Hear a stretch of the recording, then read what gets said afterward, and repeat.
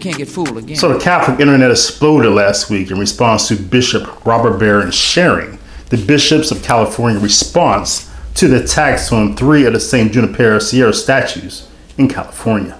As the bishops are known to do, the bishops of California issued a press release about something that seemed to demand a press release.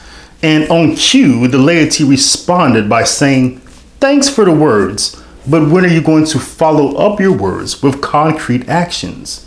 Then in response to the laity commanding the bishops to do something, Bishop Robert Barron dared to enlighten the laity that according to the Constitution Lumen Gentium of the Second Vatican Council, the laity, according to their baptism in Christ, are priests, prophets, and kings that have been given the secular space of the world to sanctify through word and deed.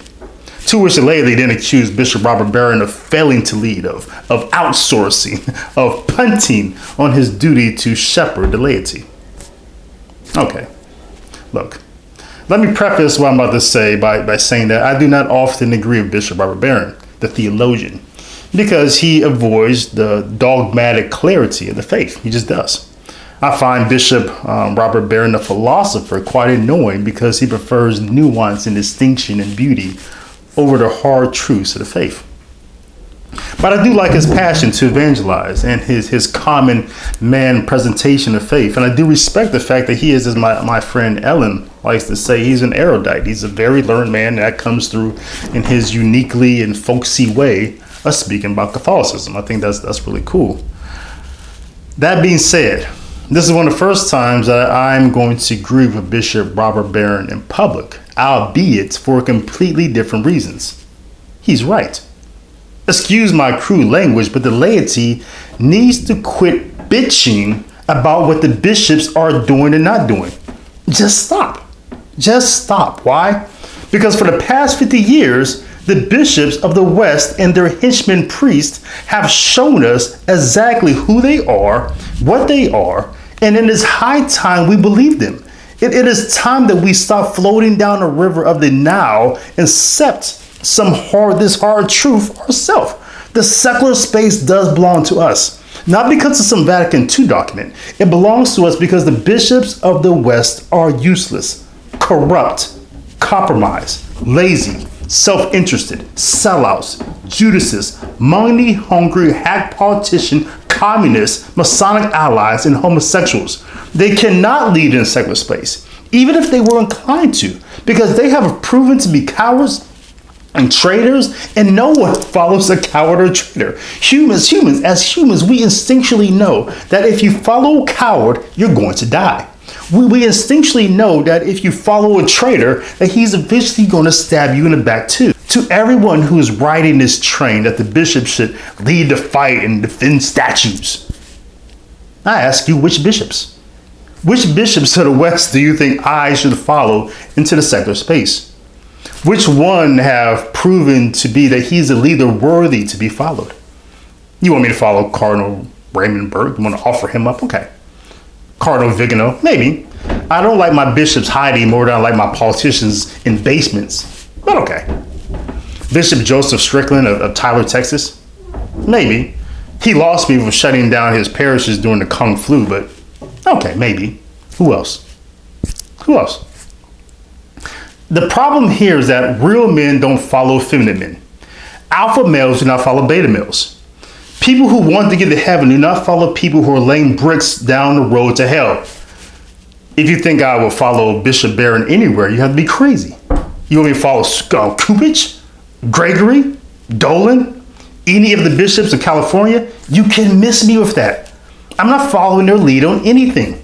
Barron said that their duty was to lead in the secular space, sacramental space, but they can't even get that right.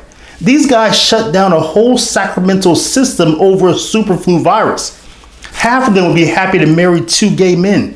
About 3/4 of them are voting for Joe Biden. And that's who you want me to follow? That's who you want to lead something in the secular space? With all due respect and laughs, get out of here. You can miss me with that. This past weekend, you had some clerics come out and defend statues. Father Stephen Shoemaker of the Archdiocese of St. Louis, was widely praised for defending the statue of St. Louis, the city's namesake. You had some other priests and bishops giving some strong lip service. Catholics like Dr. Taylor Marshall were cheering and saying, "Yay, good news. Clerics are defending the statues." Where I'm at on that, look, two things. One, Catholics out there defending statues just affirms Protestants in their story that Catholics worship statues. So I don't want to see Catholics, I don't want people to see Catholics defending stone, wood, or steel. I just don't, right? Second, is that what we're worried about? Defending statues? When 72% of Catholics do not believe in the real presence of Christ Jesus, the Holy Eucharist at Mass, when only 28% of Catholics accept the Catholic Church's teaching on the real presence, I'm not worried about statues. Statues is something I don't need the clergy to defend. I need them to defend the orthodoxy, the tradition, the dogma. The hell with statues. Let them burn. Let them break. Because it has nothing whatsoever to do with our faith. Stop defending statues and start defending the faith. So yeah, I'm all on board with Bishop Robert Barron on this one. If it does not have anything to do with the sacraments, laity, you are called to lead as anointed kings, priests, and prophets according to your baptism in Christ. As priests, sanctify your home, your workplace, your neighborhood, your circles of influence in the name of Jesus Christ. As prophets, speak the truth to bring peace where there is chaos. As kings, humble yourself and sacrifice yourself so that where you decrease, Christ may increase. By asking the bishops to do what they are incapable of doing and what you are called to do, you are no better than those who depend on the government to provide for them what they can provide for themselves. You're asking for the creation of some sort of ecclesial welfare system, a form of centralized theo-communism. Think about what you're asking here, and ask not what your bishops can do for the world, but how much of Christ you can bring to the world. But until then, and until next time, blessings and shalom to you and to yours.